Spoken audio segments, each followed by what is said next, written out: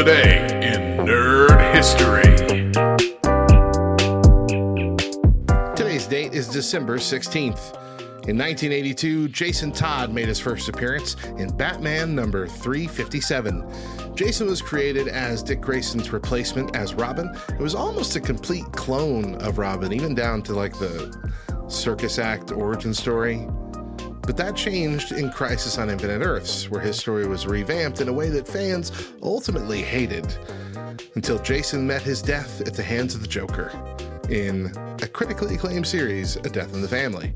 He later returned, because, comics, as Red Hood, which is a much more beloved version of Jason Todd.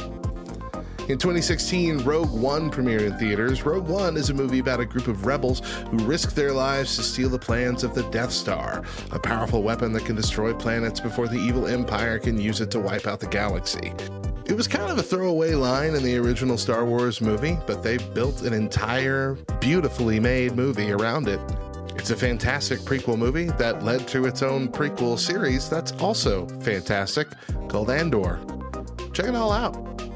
For more information on today's entries, including some nerdy facts, visit lovethynerd.com/nerdhistory.